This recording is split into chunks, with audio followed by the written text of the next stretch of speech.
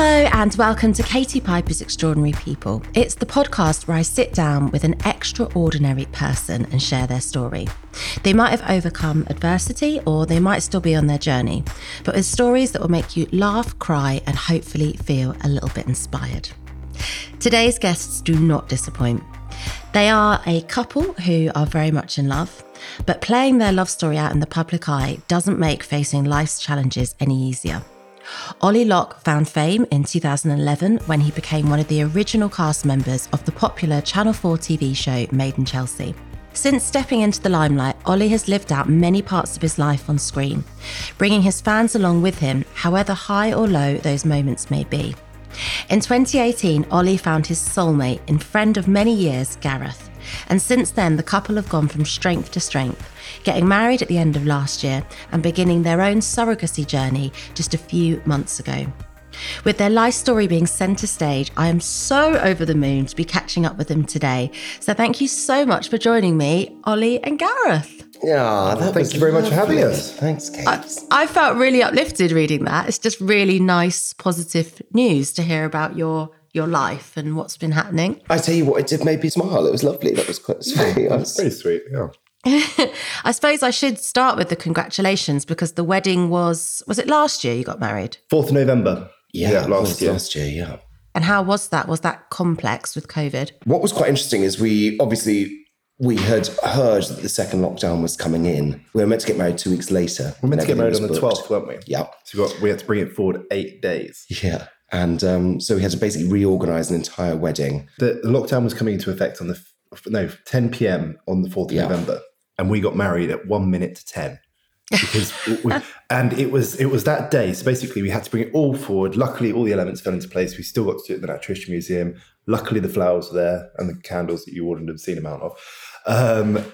So yes, at 1 minute to 10, we became the last people to get married before second lockdown in the UK. I mean, and also what was meant to be a wedding for 13 people, which it was, ever the wallflower and ever wanting to put my life on camera, we ended up becoming the biggest, highest watched wedding worldwide of 2020. I saw that and I was like, isn't that really cool? And isn't that a reflection of we all want to see joy and happiness, and joy and happiness looks different for different people. And I thought it was brilliant how the wedding was on Made in Chelsea, because I know we've seen lots of weddings on TV and in the series, but have we seen same-sex weddings on telly? I could probably count how many I've seen on TV. Yeah, I mean, I really don't think there was many. The gist of it was, like, back at the start of 2020, we were sort of discussing it and for what reasons we'd want to put it on TV and share it. And like, both of us come from a background where, I mean, I didn't come out until I was 28. You went through your own struggles with it. And we both sort of looked at it and thought, you know what, we're a gay couple. We're not what someone would stereotype as a gay couple. And we feel like it's a sort of approachable thing for people. And I think from our own experience, we thought it was probably a duty for us to be like, look, this is a marriage. It's two men, but it's completely normal. Mm. Was that your actual ceremony we saw on Made in Chelsea? Yeah, that was actual wedding, yeah. Well, so where did you party afterwards then? That would have been limited. Didn't. we had to have our wedding breakfast the night before because it was at 10 p.m. on the 4th. It was lockdown. You weren't allowed to. And I feel like you're sort of, you're veterans in terms of filming. I feel like you wouldn't really get too nervous filming, but then it's your real wedding day and everyone has nerves on their wedding day. How was that for you? Were you nervous when you were filming? I know it sounds a bit weird, but there was half of me saying we're filming and it's like a normal filming day. And the other bit was like, actually, this is quite monumental. And I don't know. Were you nervous at all? Huh? Were you nervous at all? Yeah, I think I was. Just that you hadn't properly written your vows. Yes, I hadn't written my vows because we hadn't had time to do it because it was I still had 2 weeks to do it. So my vows were completely off the top of my head and literally I didn't plan them. The 3 months before we got married, all I had was, have you written your vows? Have you written your vows? You better write your vows. You better not come to the altar without vows. Then what happened? I did not do the vows. He ad-libs his own wedding. He ad-libbed his own vows. Yeah, a bit mad. I must say, but from what you said about the nerves thing, like I was nervous up until the day before the wedding. And on the day of the actual wedding, and obviously with understanding it's being filmed and everything, it just, I can't explain what the feeling was, but it just completely went. And I was just excited. But yeah, it was pretty phenomenal in the end. And I think, yes, you're right. Going back to the point, I think I think at the end of that year, I think we were all a bit miserable. There wasn't any obvious love around anywhere. It wasn't any, although it was everywhere, it was hard to find, and we were all a bit bemused and upset, and suddenly that came on. I think a lot of people went, well, let's have 20 minutes of something that's just glorious and happy. And that's why I think that at the end of that week, it was 3.5 million people who watched before all four and stuff like that. So we were incredibly lucky. And that was a huge number especially for an E4 show. So I want to go back to the early days, because I don't know if you know, Ollie, but I was like massive Made in Chelsea fan in the very beginning. Yeah. So like when it was you, Spencer, Caggie, like I felt sounding a bit old. I do think those were the best, like the old school. Yeah. They were just brilliant. And I'm with you entirely. That was my happiness. That was really, really... It was so authentic. None of us knew what it was. It became so big as well. It was just like, do you still think it's the same show as it was back then to now? And do you, because I feel like you really enjoyed it. Do you still enjoy it as much? Yes, I do enjoy it. And it's very much, as you know, with any production, you become very much a family with those people. And that's what we love. And we all come together. That's really lovely. It has been a decade now that we've done the show for. It's not the same show because I didn't think we know what we were doing. I think we know what we're doing now. And at the beginning, I think we were all trying to kind of settle into what we were, and we didn't know whether it was going to work. And people now come on the show knowing they're going to get a blue tick within 6 months. Whereas we didn't know if that it didn't exist. There wasn't Instagram, what wasn't there. It was only Twitter. That was it, wasn't Absolutely. it? In the early days, MySpace and Twitter. Absolutely. And in those early days, we all fancied you. You were like, do you know what I mean? You were just like this dark hair, you dressed so well, and we all fancied you, and we never thought anything else. And then you sort of came out, not definitely, it's sort of it, and it was like real life. How it wasn't just one day you changed sexuality, and Gareth, you mentioned there you didn't come out till you were 28, so. Is that something that's brought you together, that you have in common? Like, talk to me a bit about what that's like coming out later on in life and on telly as well. So we've known each other like near on 13 years, haven't we? And at the time, both of us were dating girls. And both of us were in relationships. Do you want us to make you feel really old and where we met? Go on. China Whites. Oh my gosh, that was my I used to go Thursdays and Tuesdays. Yeah. So funny, my gosh. How funny. And that's a totally straight club for anyone listening. Absolutely. And a real veteran old club. It's one of the coolest clubs in London. So you met there as mates, right? Even more cliche, we were there at a fashion show, modelling in a fashion show. Of course you were. It was, and I don't think we particularly, it was fine. It was great. We were just mates, and we were for a long time. Yeah, and I thought Gareth was fairly boring. Well, I just thought you were about yourself. So. And that's where that started. And then very many years later, we went to a friend's house who said, "Oh, you've got to be together. You've got to." And we were like, "Well, this is absurd. Like, just because we're gay, we're not going to be together." Yeah, it's that sort of archetypal thing where people are like, "Right, I've got two gay friends, and they just fit together like a jigsaw piece." Weirdly, we didn't think it would, and it very rarely does. And that night, it happened, and we sat there on a Saturday, and it was snowing outside, and we were sitting next to a fire, and one of the dogs in the house had the most awful diarrhea. Oh my God, you've got a photo. We actually came across it the other day. Ollie took a photo of it. I went, because it honestly stunk to high heaven. So I was like, I've got to clear this up. The owner of the house had no interest in cleaning it up. So I was like, right, if we're going to sit here, I need to go and do this. And Ollie came across a photo. I got a video of it, and it was that very moment. And it was about 10 minutes later, I remember going home and being like, I think I'm going to marry him. I know I am. He's a keeper because he cleans up dog shit. It wasn't quite. And I've got a dog. Even my own perfect. But no, it was just this and it wasn't this feeling of like, oh my God, I'm so excited. This is what's going to happen. It was I think we're going to get married. I'm pretty sure that's going to happen now. Then I made up a sort of white lie and said my brother was in London. So because I was down in Cheltenham at the time. And I came up to see you, didn't I? I was like, I'm seeing my brother, so why don't I come see you as well? I was not seeing my brother. I was just That's when you really like someone, though. You invent stuff so you can spend more time. Like, that's really cute, I think. Absolutely. And I'm kind of because I was such a big fan of the show in the beginning, I'm talking like everyone that's listening will know. But we should explain to people, Ollie, what your coming out story was. Because I don't want to say that you weren't honest with yourself, but your sexuality kind of played out. And I wondered, when you were playing a straight love life on screen, I wondered how you were coping off screen, because that's something we never knew. And interesting. I don't think anyone's really ever asked that question before, which is interesting.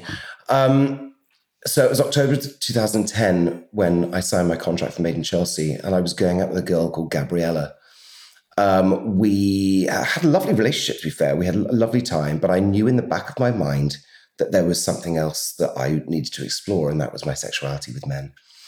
And I didn't quite know how to handle that or where to go, but just so happens at the same time as my mindset was going, I don't know what to do about this relationship, the cameras started rolling. And I remember we sat there in a bar and Binky turned around to one of the producers and said, Ollie thinks he's bisexual. And I was like, Binky, that's not for you to say. My God. I was like, that's so bad. Anyway, threw you under the bus. Yeah, I know. And suddenly light bulbs went up and eyes were like, oh my God, this is incredible. That's a really big story. Anyway, time went on and I decided that it was not right to be with Gabriella anymore. And I ended it. And I knew that I needed to explore being with a man. This wasn't a situation where I knew I was gay at the time. I had said I was bisexual to Binky because that was the absolute truth, I thought, because that was something that I absolutely knew that I didn't, there's not a word that you can say where you're going towards that. And also bisexuality wasn't a thing then. It wasn't, people weren't obviously a thing, but people didn't talk about it. It was only Duncan James, I think, from Blue that was talking about that kind of thing. It was very unusual that anyone said that. That was another disappointment for me because I also fancied Duncan. I know. Duncan kissed me on the lips about a year and a half ago saying, oh, hi, darling. In my 18-year-old self was like, oh my God, Duncan. I know, I had the posters, everything. Yeah. So silly, isn't it? But yeah, it was, I didn't know where to place myself, but I decided to talk about that on camera. I didn't get an awful lot of love at that point from a lot of people. Women always. It was a different climate as well, wasn't it? Then? Yeah. But because I didn't know what I was and I didn't write myself off that I wasn't still going to have relationships with women, that became slightly difficult because I felt that I had put everything on camera and suddenly no one wanted to be with me because I was suddenly gay, and the gay guys looked at me and said, well, he likes girls as well. So I was stuck in that weird limbo that is what made me feel pretty horrendous about myself. I remember I had Alan Carr and Gokwan came to my house one day after Chatty Man, and I was in my bedroom. We were all in the bedroom, and Alan thought it'd be hilarious to dress up in all my clothes, and because they were Union Jack clothes and stupid jumpers and stuff. And I remember looking back at that moment, and I had one wardrobe. One side was Made in Chelsea Ollie, the other one was Ollie Locke. Yeah, and I had long hair, and I had become. It was only me and Joey Essex that had become really, really, really very recognisable at that point. Everyone was recognisable, but because we had long hair and Joe was wearing silly clothing, but no guy had hair down to there at the point, so we couldn't go anywhere. Yeah, it's true. You had this sort of, I don't know, it's not a gimmick, but it's like almost like a caricature, do you think? Exactly like that. It was, yeah. It was exactly that. And I realised, I think it was only a couple of weeks after that I said, okay, enough's enough, because I used to call my hair the anti-poon. Anti-poon it was called, because no woman would ever want to go near me when I had that long hair, so I cut it all off. And but yes, I cut all my hair off, and that was because I wanted to become, in my eyes, a bit sexier, and I didn't want to be that parody, that caricature anymore. Like breaking free. So at this point in your life, Gareth, this is like 10 years ago, Ollie starts on Made in Chelsea. Where were you at in your life then?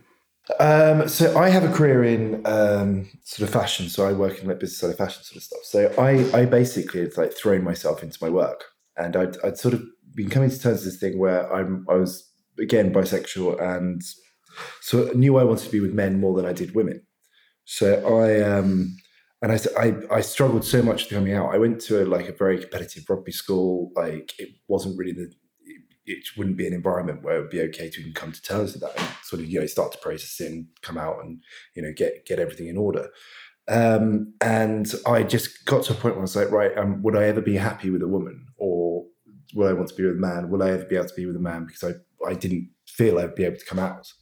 And, luckily I've come out, and everyone's happy, and wasn't even a thing.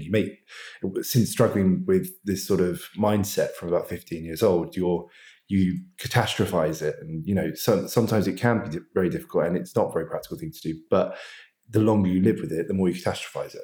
So isn't that awful though, that term? It's not a practical thing to do because it's your feelings, it's your life, but you have to think of so many other people, but all you want to be is authentic. Like, it's awful that there's that thought process behind it. And to be honest with you, and I threw myself into my work, and I was just like, you know what, this is going to be me. This is where I find my happiness, and I'm not going to find it from a relationship. And then when I was about 24, my mum became ill with Alzheimer's. And it sort of just shocked everything in my life. And I just thought, you know what? This is happening to my mum, this is happening to my family. And you have one life and you just have to live it and you have to be happy. And I was like, if everything fell away and I didn't have anyone, if I came out, how would I be happy? Because I was actually able to be honest and truthful to who I am. And that's how I felt. And I just thought, you know what? I'm just going to do it. And I'm just going to pick up the pieces if that's what happens. And it was honestly one of the most sort of amazing things to I've obviously gone through, because it's something that you are forced. Well, you don't have to overcome it, but if you choose to overcome it, it's something that is intrinsic to the person you are. So it is such a sort of experience, and it's sort of made me the person I am now. And we always talk about this, don't we? With if you had a choice, would you be born gay? Like if you could go back and just take a pill, whatever. And I wouldn't. I absolutely love the person I am, and I think having gone through that has made me a better person. Do you agree with that for you, Ollie, as well? I've had moments where I've thought differently, and that's absolute truth. Is there has been moments where like, would it be easier if I wasn't? Yes, probably. But then on the other side, I've never met any person in my life ever that has regretted coming out. Now, I know I'm incredibly lucky by living in Britain and having the laws we have, and equality is getting there. However, in Britain now, I haven't, as of yet, met anyone that's regretted it. And there's a community waiting to look after people. And nothing I've done in my past has made me feel out of that loop. And it's interesting because, Gareth, you talk about sort of all those anxieties about coming out, and then really going to the other extreme of now you are on Made in Chelsea, which is not necessarily completely open, because obviously you can still have your boundaries and your privacy. But I wondered if you were always for it, or were there times where you were against being in Made in Chelsea and being in it as a couple with your relationship? I think it's something we never thought we'd do when we first got together, was it? And it certainly wasn't something that was of an interest to me.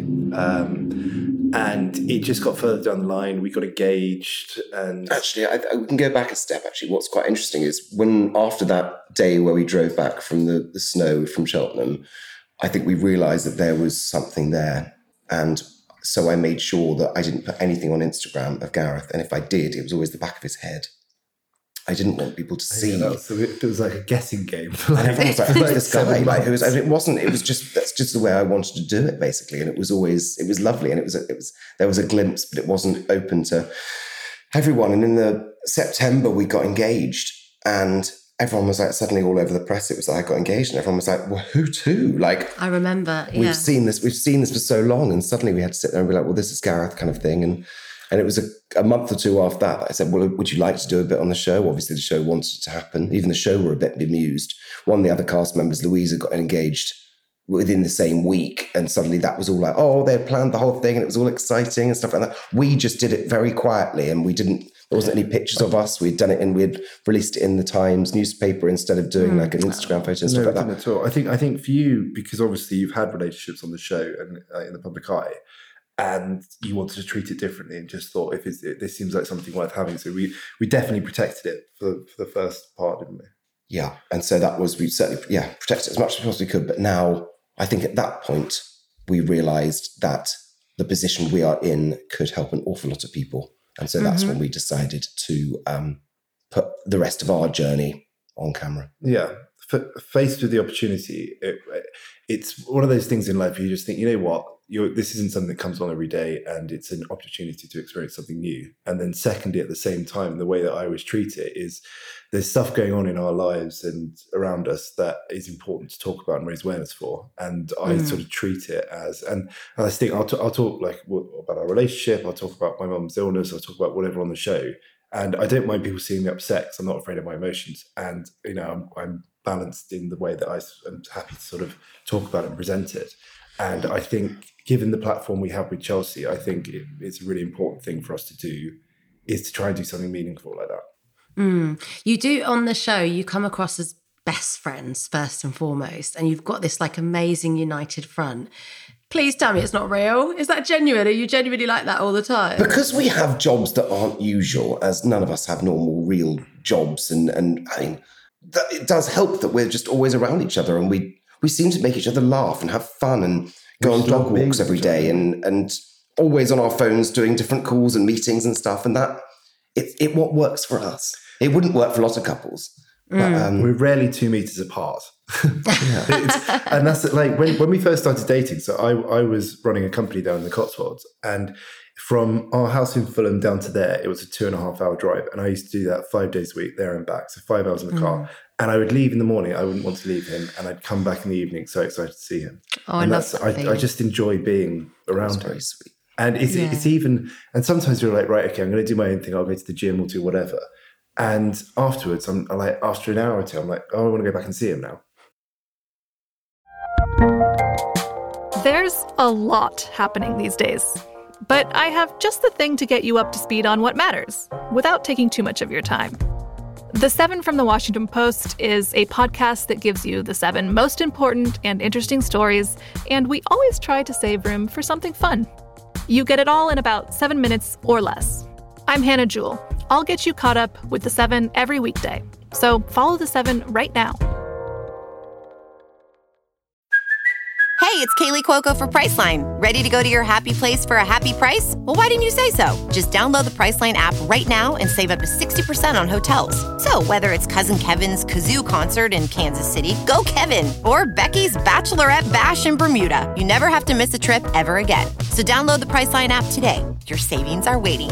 Go to your happy place for a happy price. Go to your happy price, Priceline.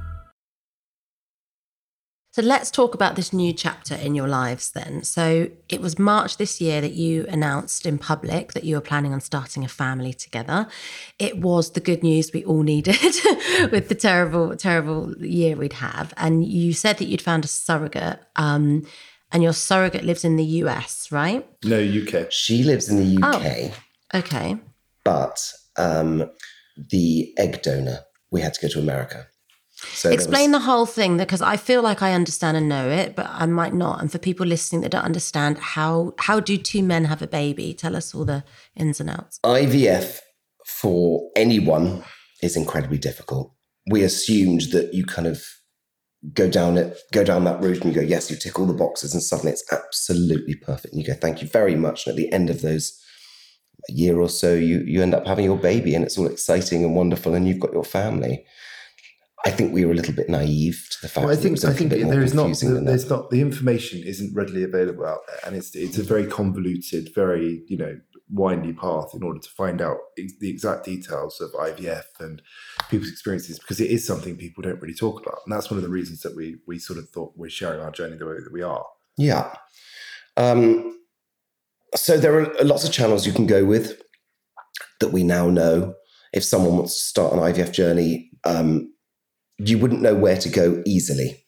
No, why though? Why is it so secretive? And I think, without sounding a bit funny, there's a lot of money to be made from people not knowing it, sadly. And I think there are companies out there that are quite happy with it all being a bit of a grey area, because then they get to sort of capitalise off it. But there are also non-profit charity organisations that will help you through, but there's a lot of information to find out. So that's what's... We were incredibly fortunate, because we've had a few close friends who have gone through surrogacy, and they, although don't get me wrong, we did get tripped up by a few hurdles, and we did end up being down the wrong path in some place and wasted a lot of money. But can you get ripped off then and exploited? Yeah, you can. Completely. And it's the thing in the UK is surrogacy has to be altruistic, so you don't pay for a surrogate, whereas obviously in the US it's a commercial enterprise, and they say they don't want it to become a commercial enterprise over here because of all the sort of questions that is someone doing it for the right reasons, are they, so people can take advantage of it that way.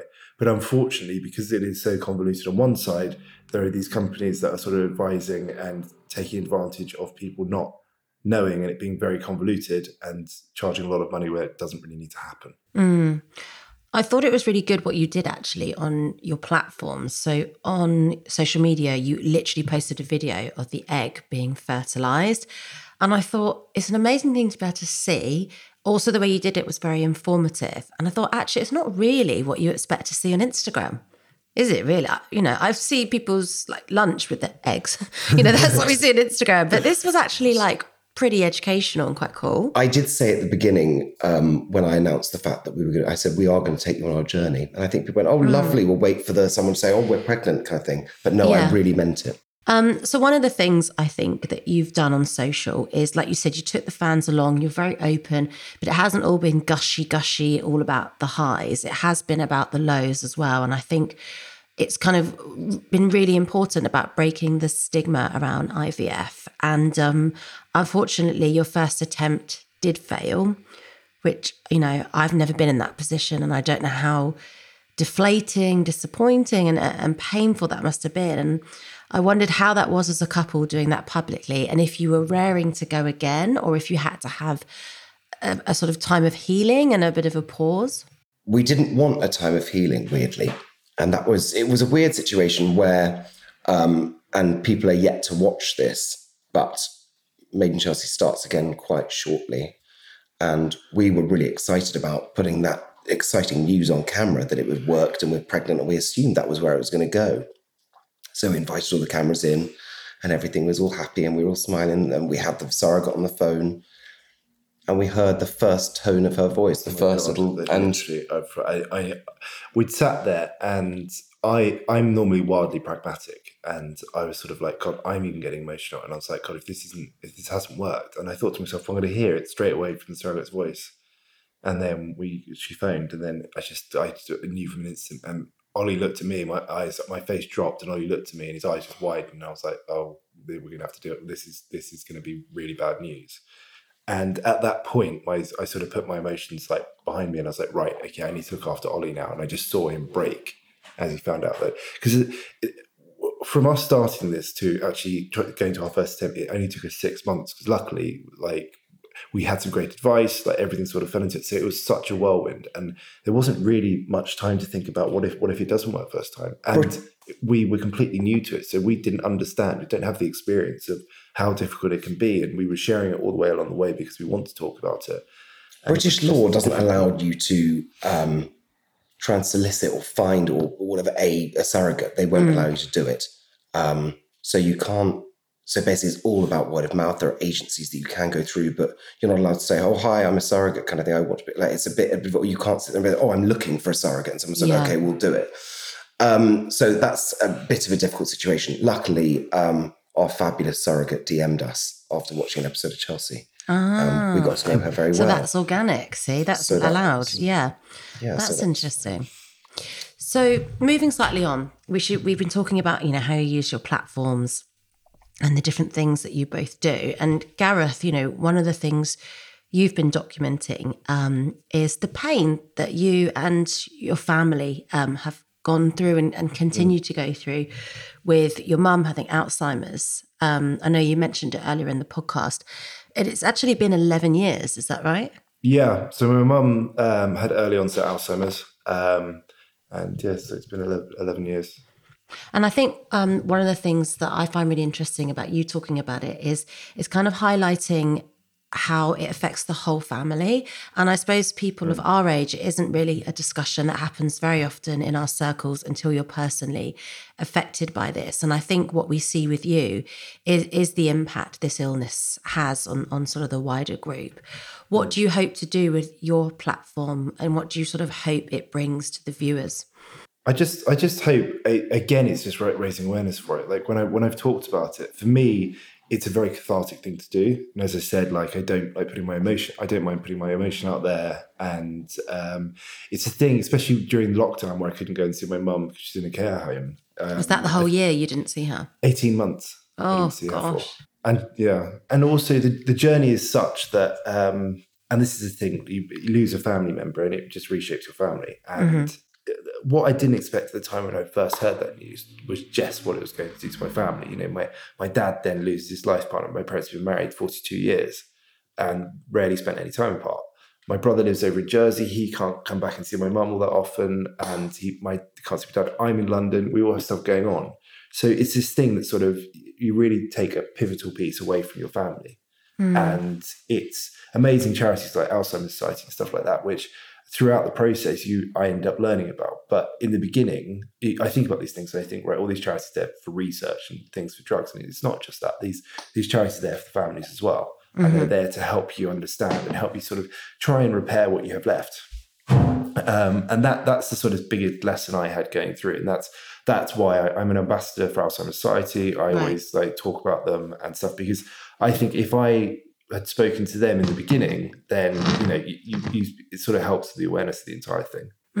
It's great you're an ambassador for the charity though, because that will bring a whole new audience to then they might not have been able to reach, you know, so that's really positive. Yeah, throughout COVID, obviously all these charities are massively underfunded, and you know, you don't have the events they were doing, you can't do the sort of memory walk and things like this, which makes them a lot of money.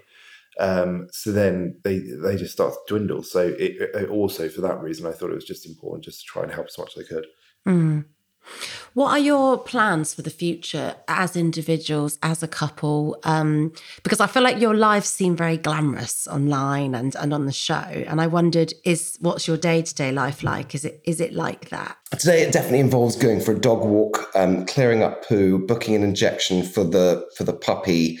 A friend of ours has rung and asked if we want to go to IKEA later. Oh, I love that. Yeah, Brockett wants to go to IKEA. I'd love to go to IKEA later. And so actually today's not the most glamorous day there is. You are our glamour today. Yeah. Good. I'm going to be doing the washing straight after this. Yeah. And we're not filming today either, so we've got a bit of a day off, which is great. However, life every day is all a bit weird. And because the most important thing we're trying to do right now is get back out and sort this IVF out. Now, where we wanted to go back, and you did mention before, do you want to go quickly straight back on it kind of thing? We did, but suddenly Mexico went on the red list. Right. Where we had to go where in Cancun is where all the embryos are right now. So we're trying to find a company to bring them over to Cyprus. You're not allowed to bring them back to England because we bought the eggs, basically. It's one of those things you can do. In England, you're not, you can buy the eggs for £750. And they consider that a bit of a donation, kind of an altruistic way of just basic expenses. However, you're not allowed to see the person's face. Right. And we want to know... You also don't get any of the health profiling that we get. Yeah, not that many details. We want all the details. We wanted to see photos of the biological mother of our child. Yeah, of course you would, yeah. And so by doing that, you have to go to America or Mexico or different countries to do that. There are lots of companies in Europe that absolutely just won't allow it, which I find weird because... Personally, when you go to America and you buy the eggs and it's an agreement that you take those, they have no rights to the children as you move on kind of thing. They'll never meet them. And although you've got profiles, you get to see it, show photos back in the day, they have no rights as soon as they sign the contracts and take the money. However, in Britain, the child is allowed to meet the mother at 16. Oh, wow. Okay, I didn't know that. As soon as they want, after 16 kind of thing, they can go and find the mother if they want to, which for me, it seems a bit odd because actually... the child, isn't it? It's that the mother has can't say anything about it. Yeah. I think the thing to remember in also going this process is biology has nothing to do with being a parent. Of course. You see it in the animal kingdom where animals will take on someone else's thing if they're struggling or whatever. And it's how you raise someone, then the love and the journey that you go on with them that makes you the parent. If you're basically an elder in a sort of position of responsibility to someone, so it's you sort of need to think, right, okay, this person's donated the eggs, but they haven't actually contributed anything to the parenting of the child. Yeah, I mean, I couldn't agree with you. In a straight relationship, you see some terrible biological parents and some phenomenal step-parents, you know, who that child absolutely sees as dad or mum. So, you know, why would that be any different in the gay world and in the surrogacy world? We know how much love we've got to give, and we're just incredibly excited for that journey to hopefully work in the future. I mean, hopefully it'll work second time. If not, we'll keep going. and we can discuss adoption, we can discuss other stuff. But I want one day, absolutely, I would love the family to be as soon as we possibly can, because we both know we're ready for it. Well, I am wishing you so much luck and love for the future. And hopefully that future involves making babies and living a really happy life together, because I do feel like you totally deserve it. So I think I'm not alone in saying that we all want this for you. And hopefully we will get to watch your journey as well, however it pans out. I promise you'll very much all be going on the journey with us. And though we've had a slight step back, we are going to be doing everything we possibly can. And certainly, you'll all be on it with us, I promise. Thank you so much, both of you, for chatting to me today. I know this podcast is probably going to help lots of different people at different points in this journey, or people who are supporting other friends or family that are embarking on this journey. So thanks for always being as honest as ever. Always. Thank you very much for having us. Thanks for listening to Katie Piper's Extraordinary People. If you haven't already, please follow where you get your podcasts. Also, if you enjoyed this, please help us spread the word, rate and review the show, or share on your socials.